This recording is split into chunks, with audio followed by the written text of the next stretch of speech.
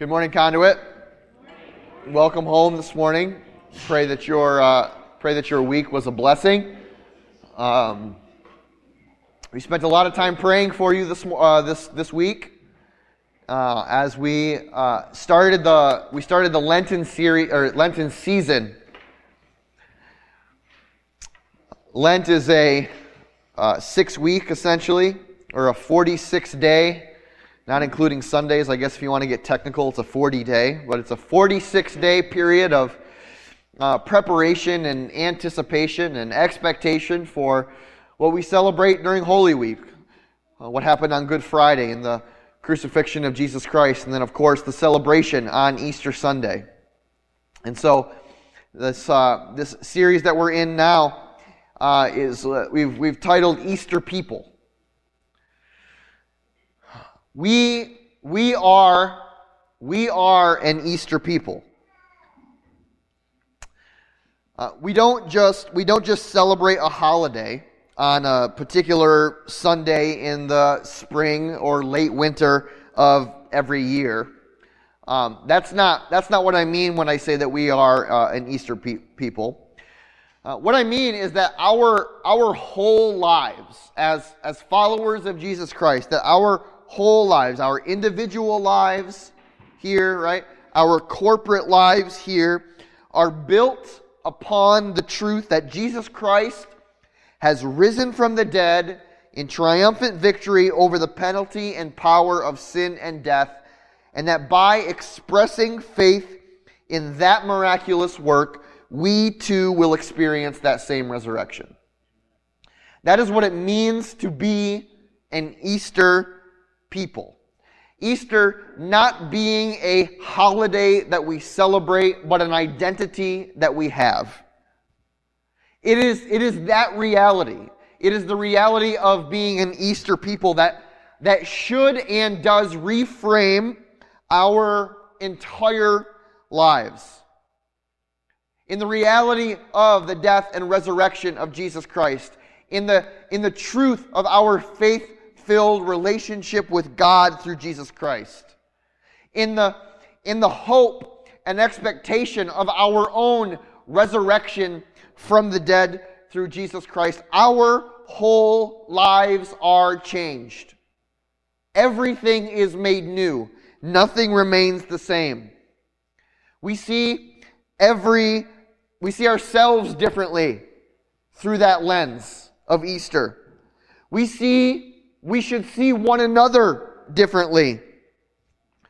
We should see the experiences of our lives differently. We experience joy differently. We see death and pain and sorrow differently. Our affections are changed. Our desires are changed. Our opinions should be changed. Our lives are fully and completely changed. We can't help but to tell others about the change that has happened within us. We are not, and the reality of that is that it doesn't mean that we are plucked out of the realities of the world that we live in. But we are now decidedly focused and fixated on the glory that awaits us in the resurrection of the dead. And it is this hope, this glorious and inexpressible joy that makes us an Easter people. Not just on the day that we celebrate Easter, but every day. Every single day. We are an Easter people. Now, for the next several weeks or so, we'll be looking at studying, if you will, talking about reading scriptures about other Easter people. These would be people that we encounter in the gospel stories here and there.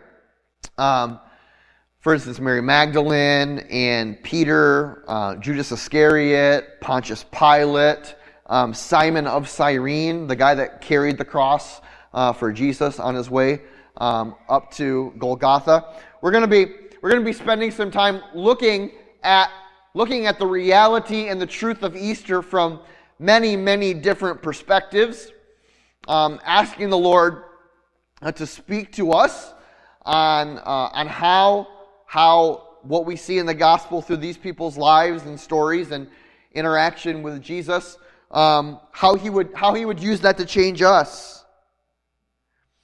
Some of these people, they have really direct roles in the Easter or in the gospel narratives as we've come to know them. Some of them have maybe what you would consider to be more subdued roles. For instance, like we don't often talk a whole lot about Simon of Cyrene, the man that carried the cross for Jesus, but we talk a lot about Peter, right? Maybe we talk a lot about John the Baptist, but we don't really ever do a whole lot of talking about Judas Iscariot, right? And so some of them have really prominent roles in our own understanding of the gospel story. Others of them have maybe more subdued roles, but all of them believe that the Holy Spirit of God can use and speak through His gospel to us about them.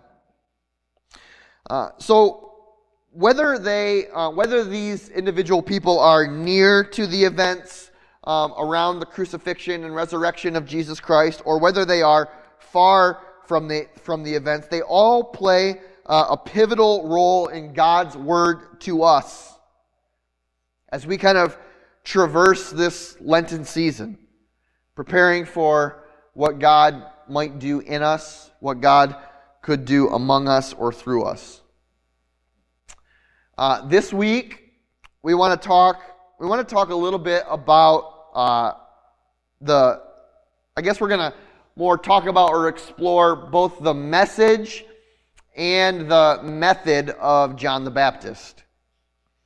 Now, last week I made maybe kind of this, I don't know if it's slightly offhand comment about how Jesus isn't afraid to dive into the messiest of messes that we bring into life. In fact, in the midst of the messiness is where Jesus finds his home.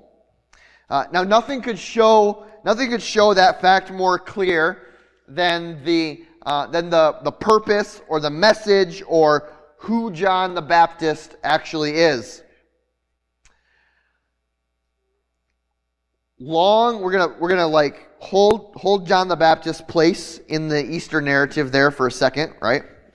And you might be asking, like, well, what does John the Baptist have to do with Easter? Right? Like he's 3 years. His ministry, John the Baptist's ministry, existed 3 years prior to Jesus' crucifixion and resurrection. So what in the world does it have to do with the Easter story at all? We'll hope to be able to talk a little bit about that, because as we'll see from the gospel, it's not even really about John the Baptist himself personally. It's about the message that John the Baptist came to proclaim to the people to prepare them for the coming of Jesus. And as we prepare our hearts for the celebration of Resurrection Sunday or Easter Sunday, we must rehear, listen to, and respond in a similar way to the same message that John the Baptist had for his people. We must hear it as well. We must be prepared to reckon with the reality of the message that John the Baptist brings, and we must also be aware of the method in which John the Baptist proclaims and prepares people for the coming of Jesus. Long into Israel's history, the nation of Israel's history, there had been prophesied about a person who would come to prepare the people for the coming of the long-awaited Messiah. Think about it like maybe in these terms. The Israelite people had been waiting for years. Not just years, but like hundreds of years, even generations for the one, right? That person that would come to set all that had gone wrong in their lives, all that had gone wrong in history, straight, right, and true. It would finally be the one that would make everything that has gone wrong in the nation of Israel, would make it finally go right. All of the missed expectations would be dealt with. All of the things that should have happened or could have happened but never did would finally be dealt with. All of the pain, all of the bondage, all of the slavery, all of the darkness, all of it would be taken care of. It's as if, like, generations upon generations of Israelite people had been collectively holding their breath for this great one to come, this anointed one, this set apart one, this Savior, this Messiah. They had been waiting. They had been wondering. They had been watching. They had been hoping. Some of them had been preparing. And the words of the prophet Isaiah, who spoke on behalf of God regarding the coming of this great one, this Messiah, also pointed out that there would be one that would come who preceded the Messiah in order to prepare the way for his arrival. It would be one who was like, okay, I know you've been waiting for so long for the Messiah to come. Use this as a kind of a data point in your hopeful expectation that there is going to come someone is going to come before the Messiah to help prepare the way for him to come, so that you won't miss it, so that you will be prepared. Call it like labor or birth pains, right? A warning sign. The clouds in the proverbial sky on a rainy day. When you hear this person proclaiming this message, know that the kingdom of God through the Messiah is near. It is coming. Get yourself ready. Get yourself ready.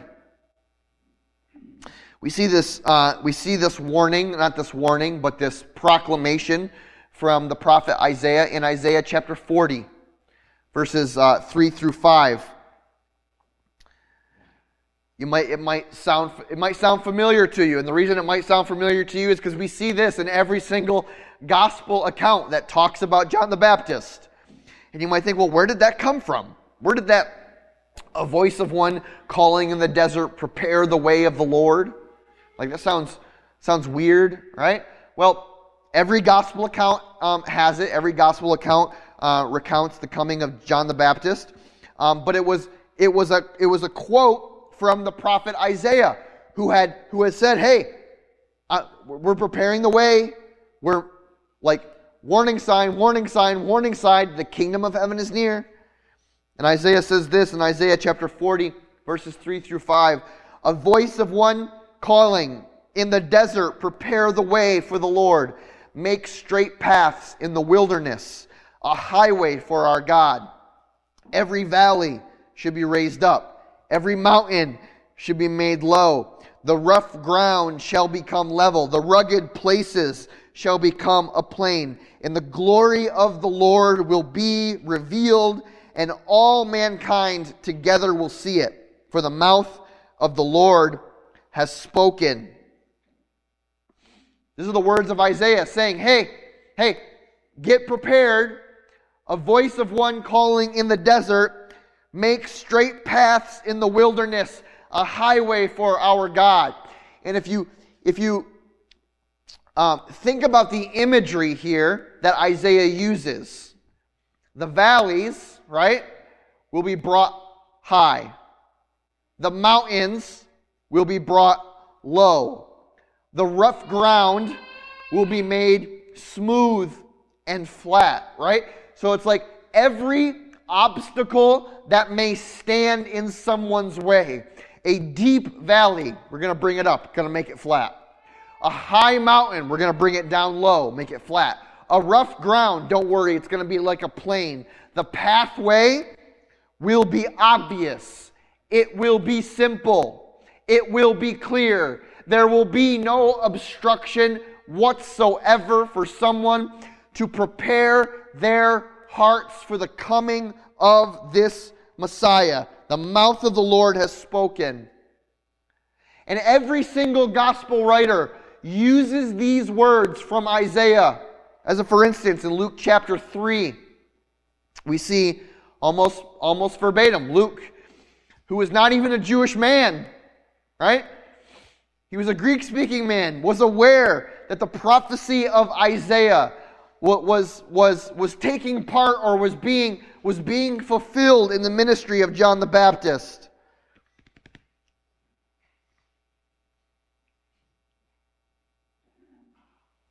Luke chapter 3, verses 4 through 6. As is written in the book of the words of Isaiah the prophet, a voice of one calling in the desert, prepare the way for the Lord, make straight paths for him. Every valley shall be filled in, every mountain and hill made low. The crooked roads shall become straight, the rough ways smooth, and all mankind will see God's salvation. And so here is this guy, John, whom was called the Baptizer, who was known to live in the desert, in the wilderness places, wearing clothes of camel hair and eating locusts and wild honey, who stepped into the auspicious role of preparing those who would listen for the one that was to come. If you don't think this is a really interesting point here, that God can use you to proclaim the coming of salvation into someone else's life because of, I'm not a good speaker, or I don't have a great personality, I'm not really charismatic, I don't know a whole lot, I don't whatever the excuse, right? Whatever the excuse we may use to step out of the role of proclaiming the goodness of God into someone else's life, right?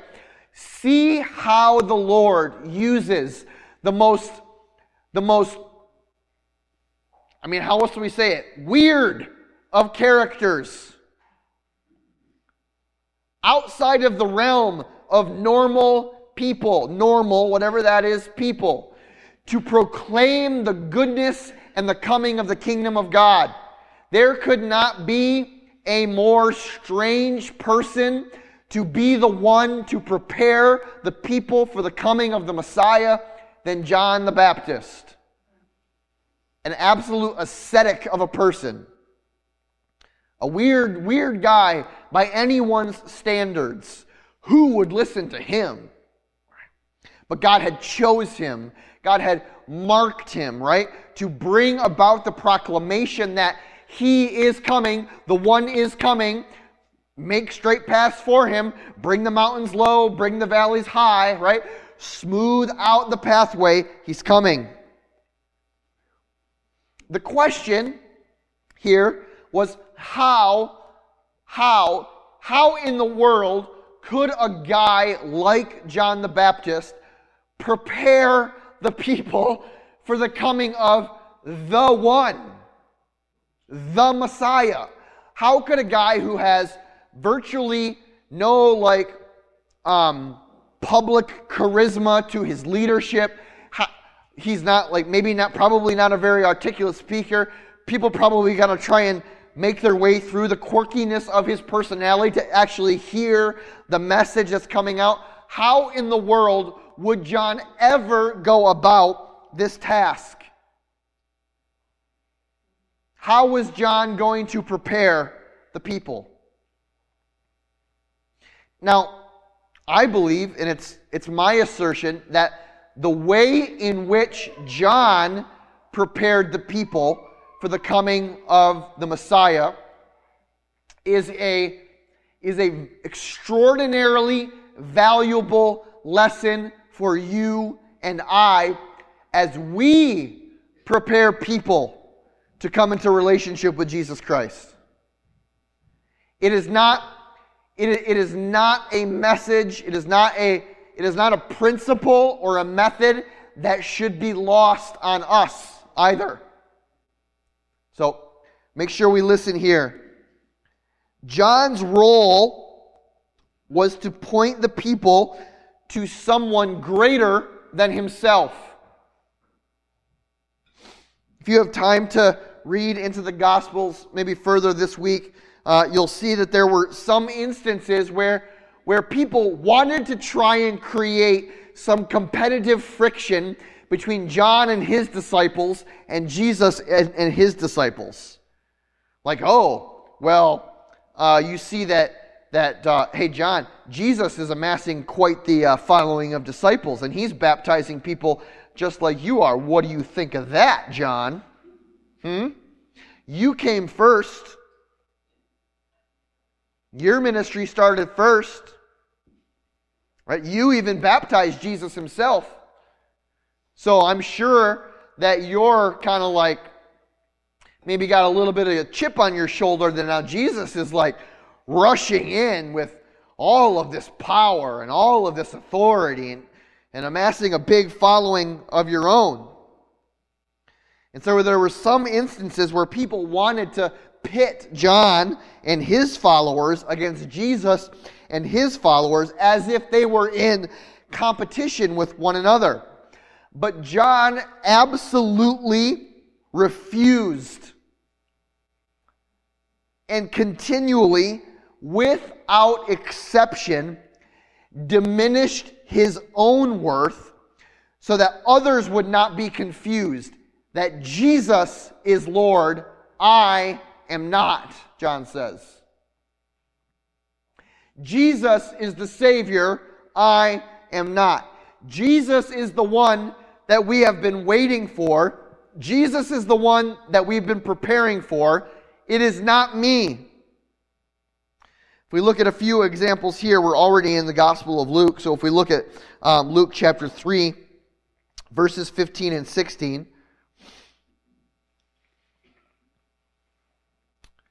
we see the people were waiting expectantly, and they were all wondering in their hearts if John might possibly be the Christ, right? Like they were, John comes on the scene, he begins to preach this message, right? He begins to baptize people. There's a lot of hubbub, a lot of energy around him. And so the people around it, they begin to say, well, maybe John is the one that we've been waiting for this whole time. Maybe John is the Messiah. Maybe this is it. They were expectantly, and they were all wondering in their hearts if John might possibly be the Christ. John answered them all. He did not leave it up for imagination. He did not leave it up for wonder. John answered them, I baptize you with water, but one more powerful than I will come, the thongs of whose sandals I am not worthy to untie. He will baptize you with Holy Spirit and with fire. In a similar way, in the Gospel of Luke, the Gospel of John, chapter 3, records essentially the same interaction, and John, again, deflecting attention away from himself and towards Jesus. John chapter 3, starting at verse 26.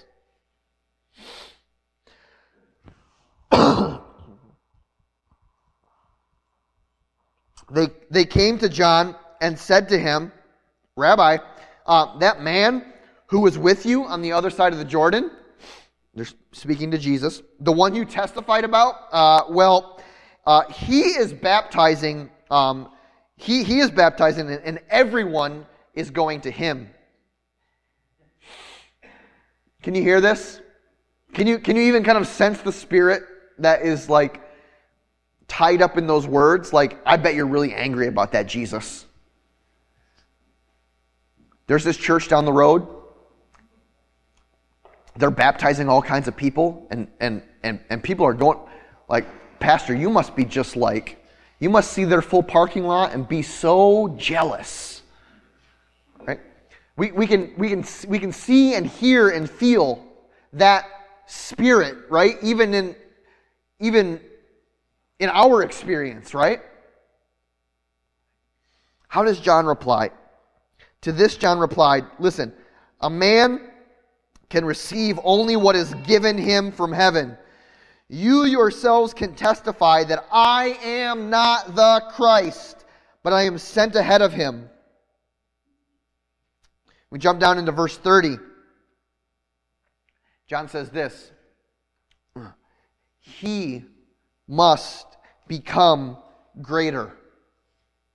I must become less. You want to know the way, you want to know how John, in his weakness, in his weirdness, and in his quirkiness, could possibly ever be the one to prepare the people for the coming of the Messiah. It's a statement like that right there in John chapter 3, verse 30. He must become greater, I must become less. This is a really, really good feeling. Listen, it is a really, really good feeling when people cling to us personally for hope. Let's be honest, okay? It makes us feel really good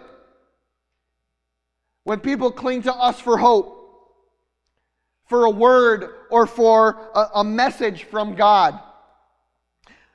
When people come to us for the ultimate truths about sin and life and death and eternity, it makes us feel like we are doing something right. It makes us feel like we're important, or we have prominence in the kingdom, like we are well respected, like people are wanting to be around us so that they can hear from the Lord through us. It feels good. It does. And when we are not careful, when we are not brutally self-aware, we can gather around ourselves, our own little cadre of disciples, making them into our image and setting them loose on the world in no better shape than they were when they came to us. The question is somewhat of a rhetorical question, because the answer is very clear.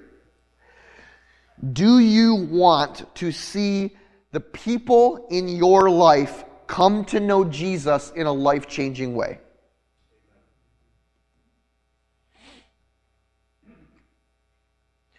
You each, and if you don't, I'm going to ask the Holy Spirit of God right now to call to attention of your mind, personal mind, that one person, right, that He wants to use you for, to see them come to Jesus. That you are going to have a pivotal role or part to play in their salvation to Jesus Christ.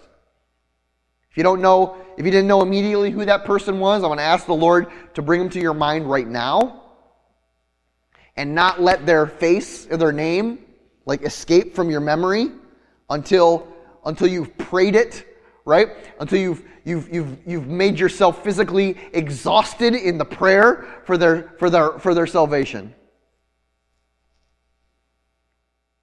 Now, the question there is, do you want to see people in your life come to know Jesus in a life-changing way?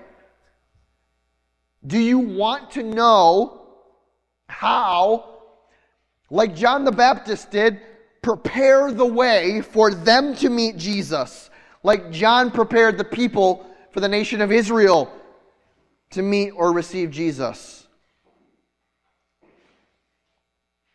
If that answer is yes, right? Which, I think rhetorically speaking, we all answer yes to that question. You must become less so that Christ can become greater. You must decrease so that Christ may increase in their lives. The more you elevate yourself, the less you can elevate Jesus. The more you place yourself in competition even against other people to win souls or gain personal disciples, the less you can elevate Jesus in their lives. John gets it fully. He understood beyond a shadow of a doubt that he must decrease so that Christ may increase. That it was not about him at all, that it was all about Jesus. That we are not worthy to even unstrap the sandals that grace the feet of Jesus. That there is nothing about us that we should be elevating in the spiritual lives of anyone else. It's all about elevating the name and character and personhood of Jesus Christ to others.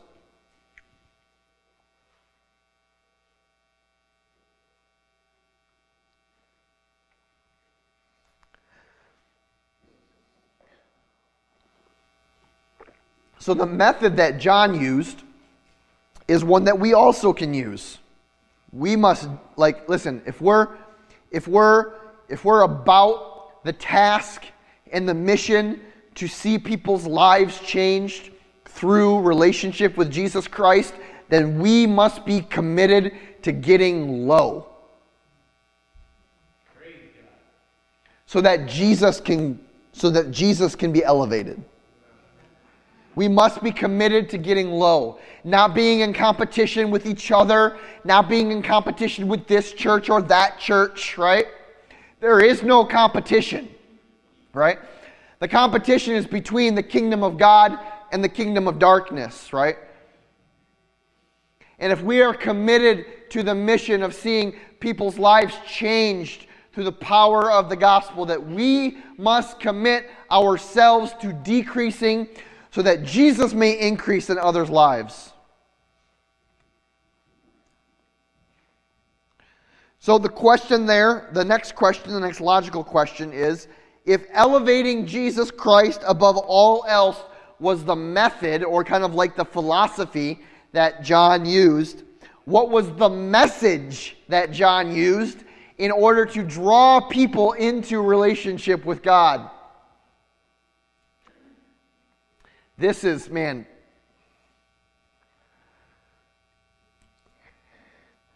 God loves you. God has a plan for your life. Plans to prosper you and to not harm you. Plans to give you a hope and a future. Was that the message of John the Baptist? It wasn't. No, it was not the message. You can do all things through Christ who strengthens you. Was that the message of John the Baptist? Come to church on Sundays. Live your best life now. Was that the message of John the Baptist? Smiley, white-toothed preacher, right? That was not the message. It was not. Maybe John sat on top of a rock, got his guitar out, and sang the old hymn. Softly and tenderly, Jesus is calling. Calling for you and for me. See on the portals, He's waiting and watching. Watching for you and for me. Softly and tenderly, Jesus is calling. This was not the message of John the Baptist. Right?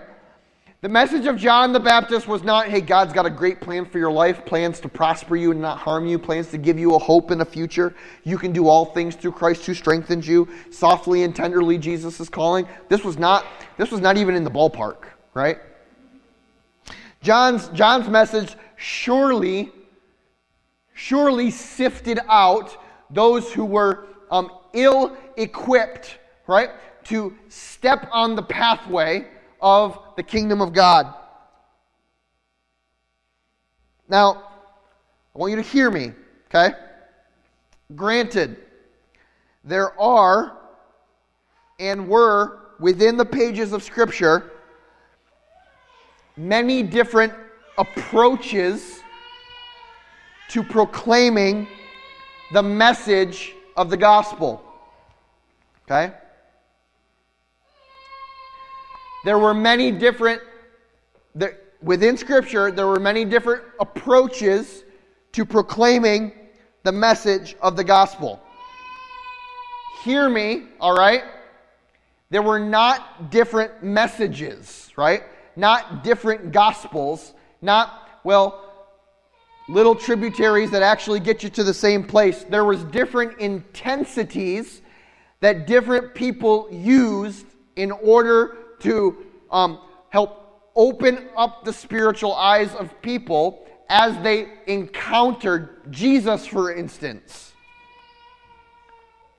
Like, it's very clear that John the Baptist had a very intense approach.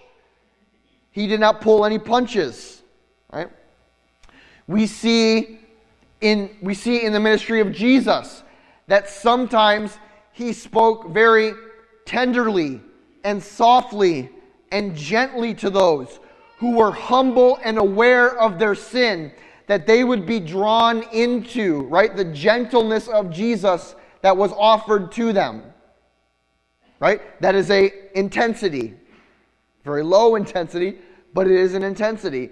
And then you see Jesus on the next page of Scripture completely come out of nowhere with people who are living in a perpetual state of spiritual hypocrisy, and called them flat out on the carpet to repent of your sins, and you better turn towards God, right? You brood of vipers, you are like whitewashed tombs. You are clean on the outside, but you are dead on the inside. Like, we can certainly see that there are often varying approaches to the proclamation of the gospel. The message doesn't change, but the approach does, depending on who the person is and what the situation is. Jesus was gentle sometimes, he was harsh other times. Paul was the same way. But the message coming from John the Baptist was abundantly clear. You could not miss it. It was like a big neon sign in the sky above his head. Repent, for the kingdom of God is near. Repent of your sins. The kingdom of God is near. Repent, repent, repent of your sins. The kingdom of God is near. John came to preach a message of repentance and confession of our sins. He then baptized those who repented and confessed. We see in the Gospels, one Gospel, Matt will look in the Gospel of Matthew at this point. Matthew chapter 3.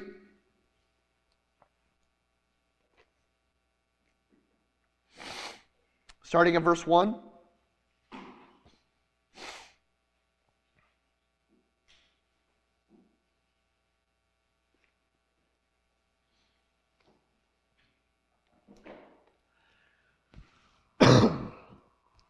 In those days, John the Baptist came preaching in the desert of Judea and saying, Repent, for the kingdom of heaven is near.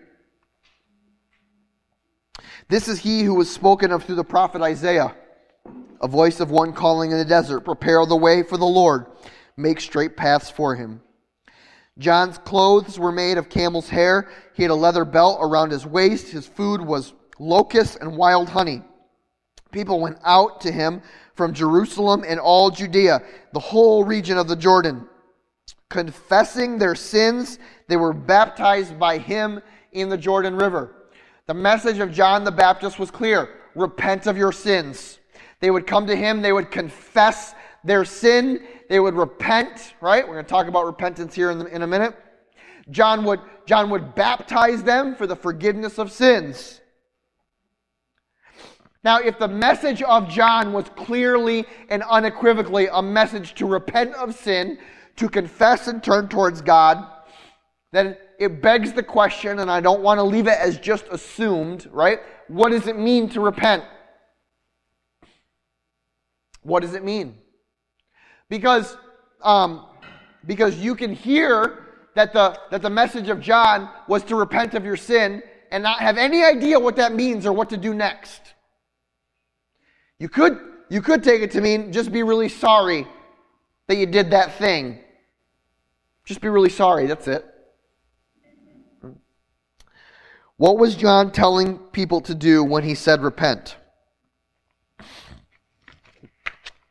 Repentance means to turn away from your sin. It means to physically turn your back upon your sin. It paints a picture of us literally betraying the life of sin that we were living in and turning towards a life of righteousness, faithfulness, and love. It's as if the life of sin was our friend and our master, but in the act of repentance, we literally take the life that we were living and we turn our back upon it. We betray the old man that was bonded and in bondage to sin, and we turn towards life in righteousness to Jesus Christ, in faithfulness to God's word, and to love of God and love of neighbor. A repentance is a demonstrable, or it's a demonstrated act in our lives. And John was not gentle in his approach to proclaiming repentance, at least not to everyone. All of the Gospels recount his words to those who came to see the spiritual spectacle that was going on around him and to play the spiritual game, but not actually turn towards God and away from their sin. Here in Matthew chapter 3, we see this. We just read through verse 6, right? Confessing their sins, they were baptized by him in the Jordan River. Verse 7. But when he saw many of the Pharisees and Sadducees coming to where he was baptizing, he said to them, "You brood of vipers, who warned you to flee from the coming wrath? Produce fruit in keeping with repentance. And do not think that you can say to yourselves, 'Well, we have Abraham as our father.' I tell you that out of these stones right here, God can raise up children for Abraham. The axe is already at the root of the trees, and every tree that does not produce good fruit will be cut down and thrown into the fire. I baptize you with water for repentance, but after me will come one who is more powerful than I, whose sandals I am not fit to carry. He will baptize you with the Holy Spirit and with fire. His winnowing fork is in his hand, and he will clear his threshing floor, gathering his wheat into the barn and burning up the chaff with unquenchable fire."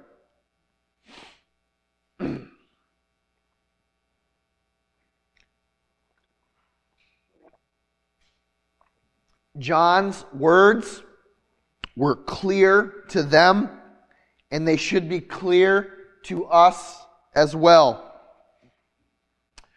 You cannot enter the kingdom of God by association with someone else. You can't enter the kingdom of God because your parents did, or because your family is a family of faith. You can't enter the kingdom of God because you have a history of faith practice. You can't enter the kingdom of God by attending church every Sunday or saying the right things or looking the part. John was very clear. And do not think you can say to yourselves, "Well, we have Abraham as our father."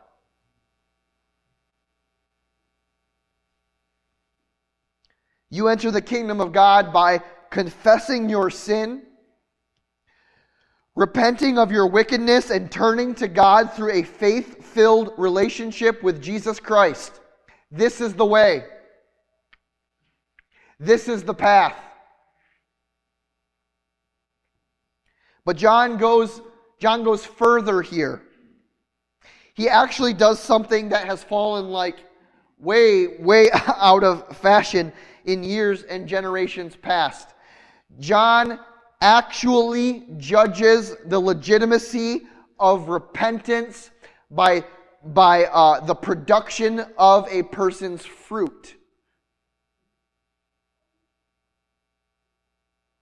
John actually says to those who have come to take part in the spiritual dog and pony show, listen, repentance is an act that produces fruit.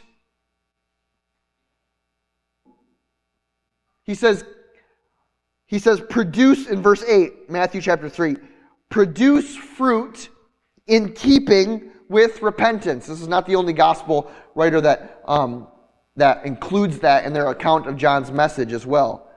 Is that repentance produces something. What is he saying here? What is John? What is both the undercurrent and the obvious reality that John is saying here? You cannot lip service your way through repentance. True repentance produces fruit. Luke's account of this conversation goes a little bit like this in Luke chapter 3, verse 9. He says, the axe is already at the root of the tree. And every tree that does not produce good fruit will be cut down and thrown into the fire. Now, while it has become fairly fashionable to proclaim, hey, listen, you don't know my heart. Only God can judge me. It's true, okay? The reality of a life lived in a spirit and practice of true repentance is a life that bears fruit that all people can see. There is no such thing as invisible fruit of repentance. Like there's fruit of, like I've been repenting in my life. I walk with a spirit and a posture of repentance and humility before the Lord. I have turned from my life of sin and wickedness. I have embraced relationship with Jesus Christ that completely changes the trajectory and day-to-day, the day-to-day of my life. No one can see it because it's just something I hold in my heart. It's not actually something that produces fruit in my life. You're not fooling anyone. Certainly, you're not fooling God. The scripture is very clear that God cannot be mocked. Right? That we will reap what we sow.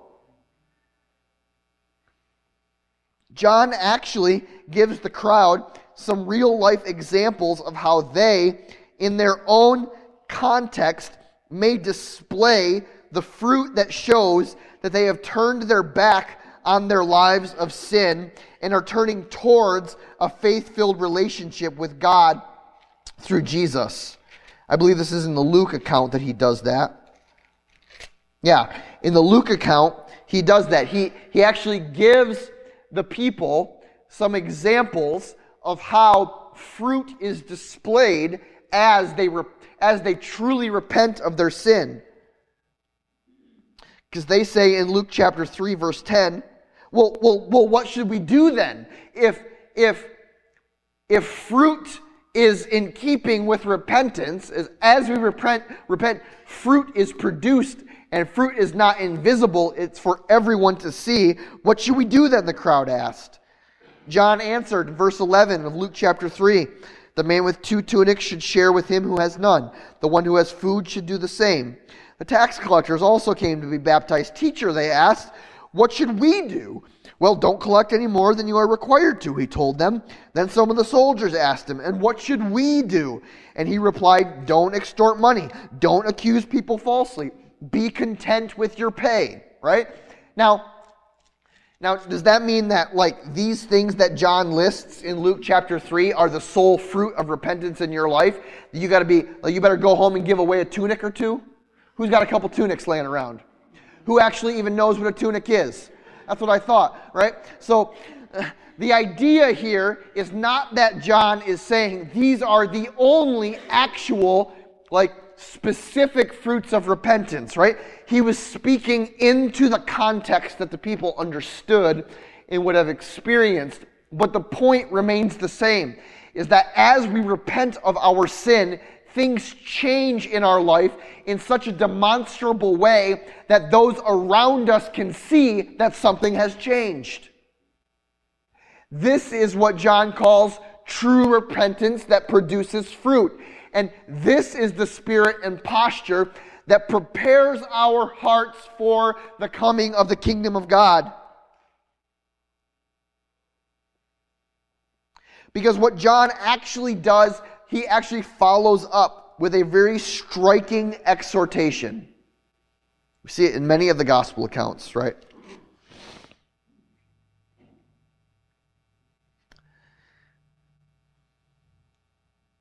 He follows up with this striking exhortation by preparing, even further than once thought, the people for the ways in which Jesus will expose those who honor him with their lips, but their hearts are far from him. And this is, we have in some ways, and in some periods and in some times, we have separated this view or this truth of Jesus from him, right? We have taken this role, we have somehow forgot or not listened or not heeded this reality. If we're looking in Luke chapter 3,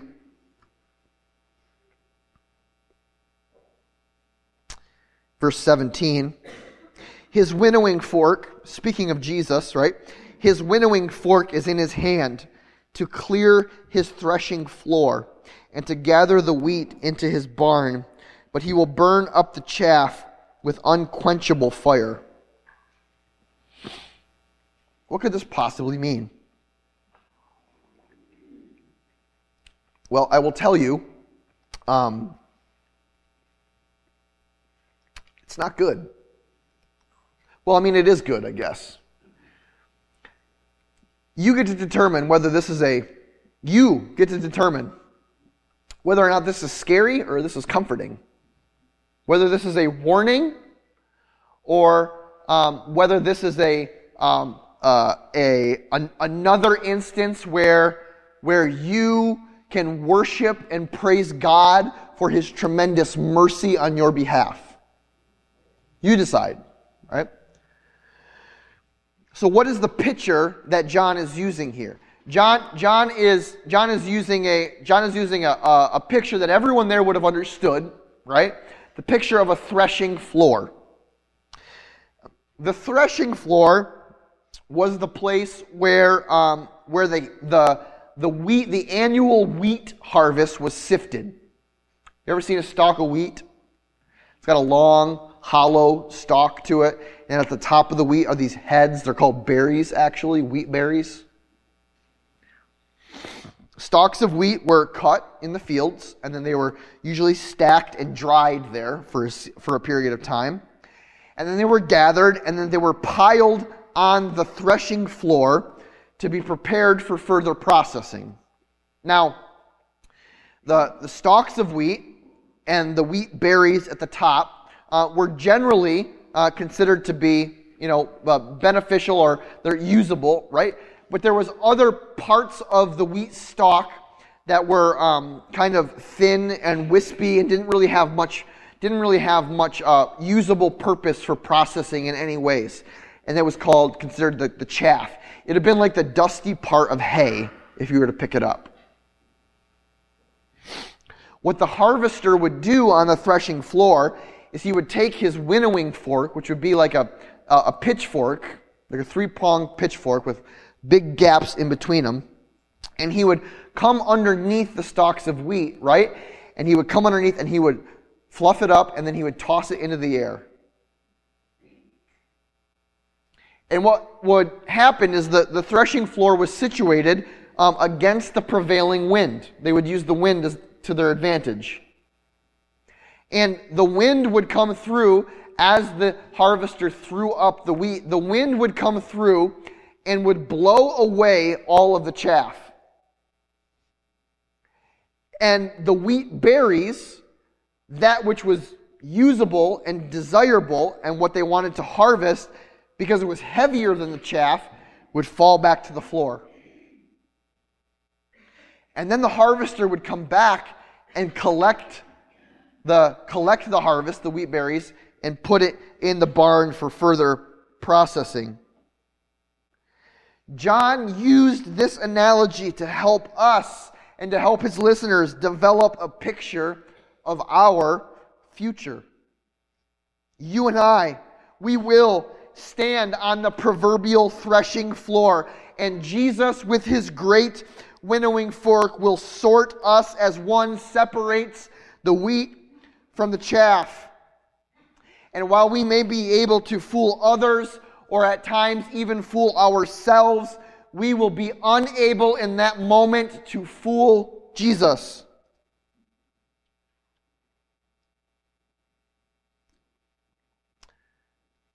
This was what John was preparing the people for.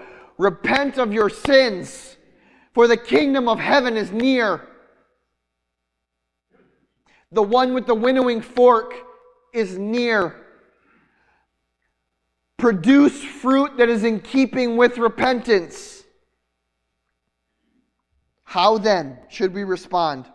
How do we prepare for the coming of the kingdom of God? How do we prepare for the threshing floor? This is the message of John. Repent of your sin. This is our message for you this morning. Repent of your sin. Confess your sins before God. Turn towards God in faith-filled relationship with Jesus Christ. Let your life bear the fruit that displays repentance is your posture.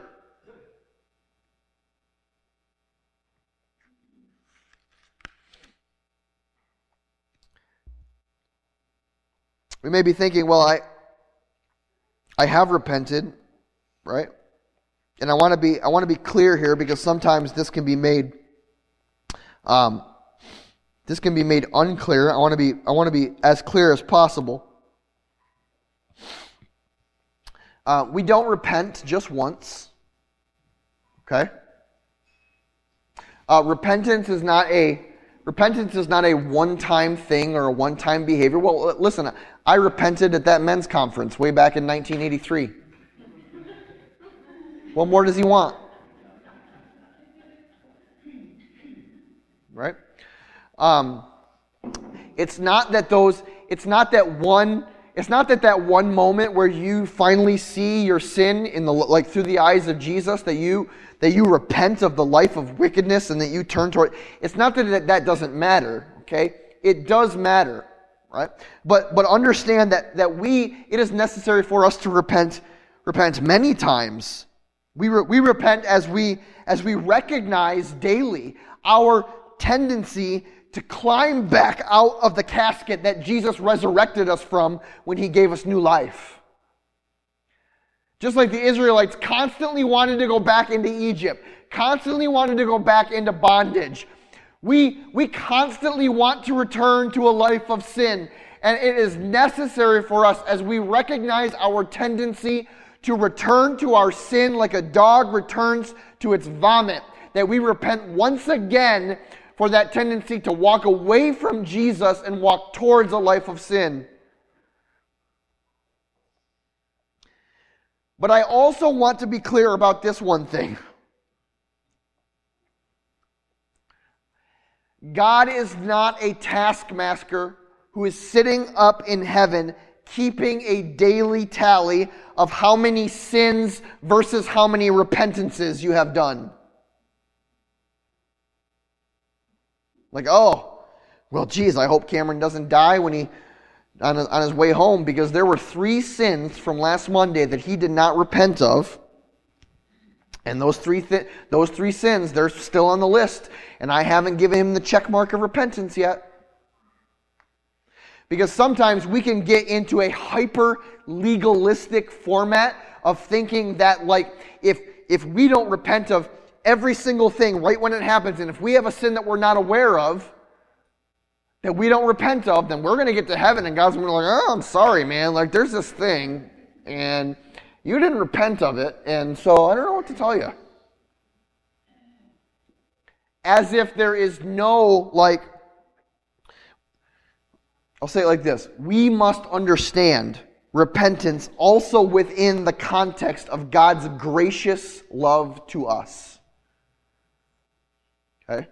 That repentance is something that we do when we become aware of sin in our lives.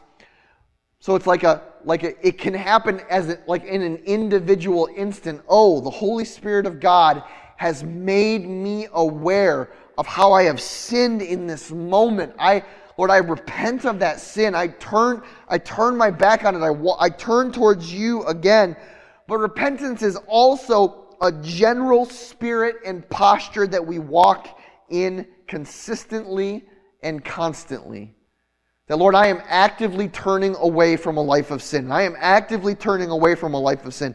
And I am actively turning away from a life of sin. It is that spirit and posture of repentance that expresses that we understand the gracious love of God even in the midst of the reality of the threshing floor.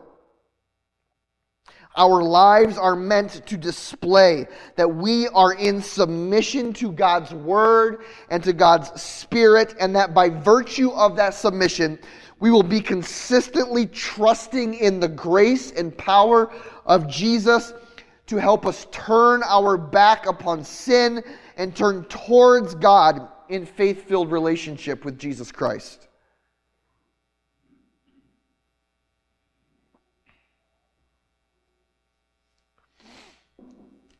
Listen, the Word of God says that God does not want any to perish, but to all to come to eternal life through Jesus Christ. God does not delight in the act of judgment of our sin. God celebrates the repentance of all those who turn from sin and turn towards God through relationship in Jesus Christ. God desires that all would come to know the freedom that is offered from bondage to sin as we confess our sin to Him and repent of it and turn towards relationship with Jesus Christ. But God is also not leaving us with excuse. That God is holding us to account for the sin that so easily entangles. And God is calling us through His Holy Spirit, as witnessed and evidenced in His Word, through the ministry of John the Baptist, through the ministry of Jesus Christ. Listen, church, repent of your sins, confess them before God, because the kingdom of God is near. Because we will stay, because the axe is at the root of the tree. And any tree that does not produce fruit that is in keeping with repentance will be cut down and thrown into the fire. This is not a bluff. This is not just a beneficial practice for your mental health. This is a necessity for your eternal trajectory. to turn away from your sin and to turn towards God. God is gracious. God is merciful, not wanting that any would perish, but that all would come to eternal life. And He is calling you this morning to experience the graciousness and magnitude of His love as you repent of your sin, as you confess it before Him, and as you find Him in the gentleness of His heart for you to receive you in the midst of your turning. Not harshly and not with judgment, but in tenderness and in mercy. Welcome home, He says, son. Welcome home, He says, daughter. I have been waiting for you. There have been people praying for you. Turn from your sin. Walk with my son Jesus. I want to invite the worship team back forward or back up this morning.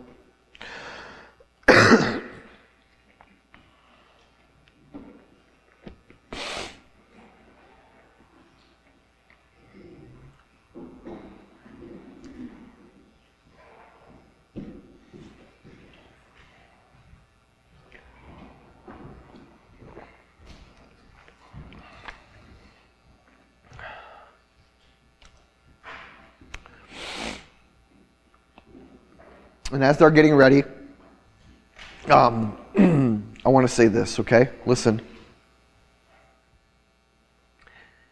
If you are hearing the Lord, if you are hearing the Holy Spirit of God this morning, calling your name,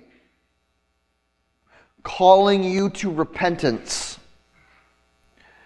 do not ignore His voice.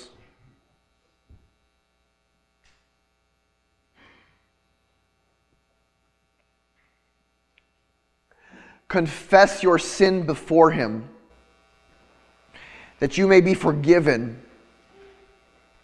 Turn to God through faith in Jesus Christ. That time of refreshing may come. As we repent of your sin, we must confess as well. And as has been the experience in the personal experience in my life, and I'm guessing in yours, is that when God convicts me of sin, right, He convicts me in the specifics. Cameron, you have sinned in this way. You have done this. You have said this. You have turned your back on this. You are living in sin here. If God has done that in your heart this morning, and you would like to come forward as we're worshiping here, to repent of your sin, right? We want to welcome you to come and to respond to the movement of the Holy Spirit on your life. And I will pray with you if you want me to. We will pray alongside of you. Right. But I will tell you that we will ask the Lord together. We'll confess your sins specifically. Lord, I confess that I repent of. I turn towards you, Lord. Give me your grace and your power through Jesus Christ to walk with you and away from my sin. You got to get specific. You got to get specific.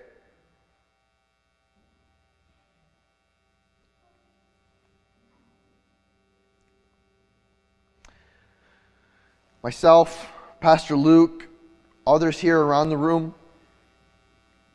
we are prepared to pray with you and to pray for you.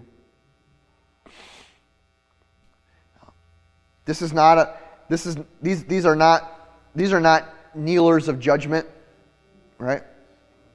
I'm not gonna go back later and write down in my journal all of the sins that you have confessed while you're up here.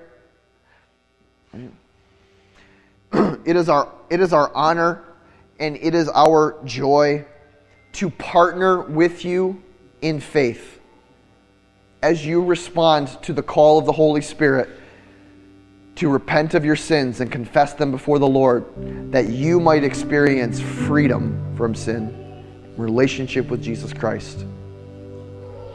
I invite you forward. This is not a half invitation.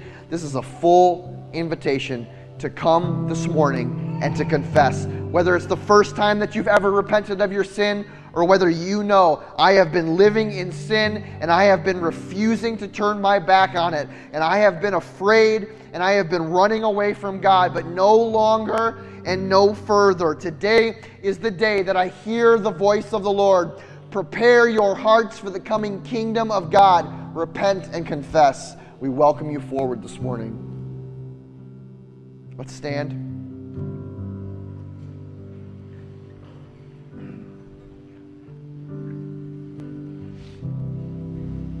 Heavenly Father,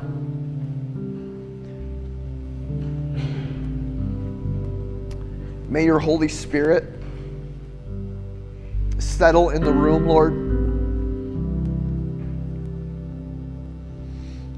May it give strength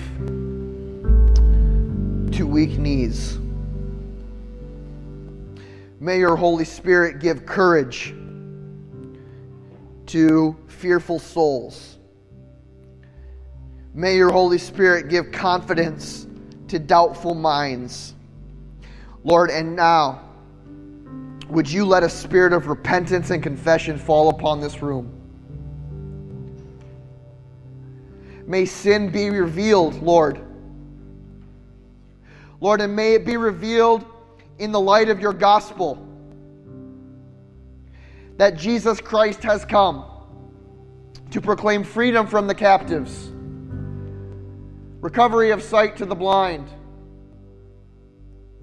wholeness and peace to all those who turn to Jesus, Lord, freedom from sin and bondage. Lord, let our confession and repentance be a flood of worship to your throne, Lord, and we thank you in your mercy that you receive our confession, that you receive our repentance. Lord, in the graciousness of your love, holds us there.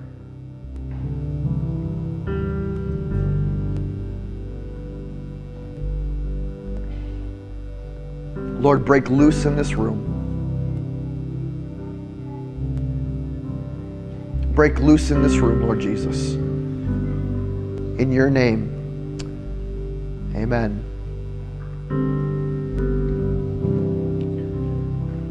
Do not give up this opportunity. If you're feeling the call of the Holy Spirit upon your heart and life now, come forward. We will pray with you. We will pray next to you. We will leave you alone. We are here for you. Amen. Together with all of the saints, may have power to grasp how high and wide and long and high and deep is the love of Christ, and to know this love that surpasses knowledge, that you may be filled with the measure of all of the fullness of God. Now to him who is able to do immeasurably more than all that we can ask or imagine, according to his power that is at work within us, to him be the glory in the church and in Christ Jesus throughout all generations, forever and ever. Amen. Praise be to God. Conduit, you are loved. Have a fantastic week.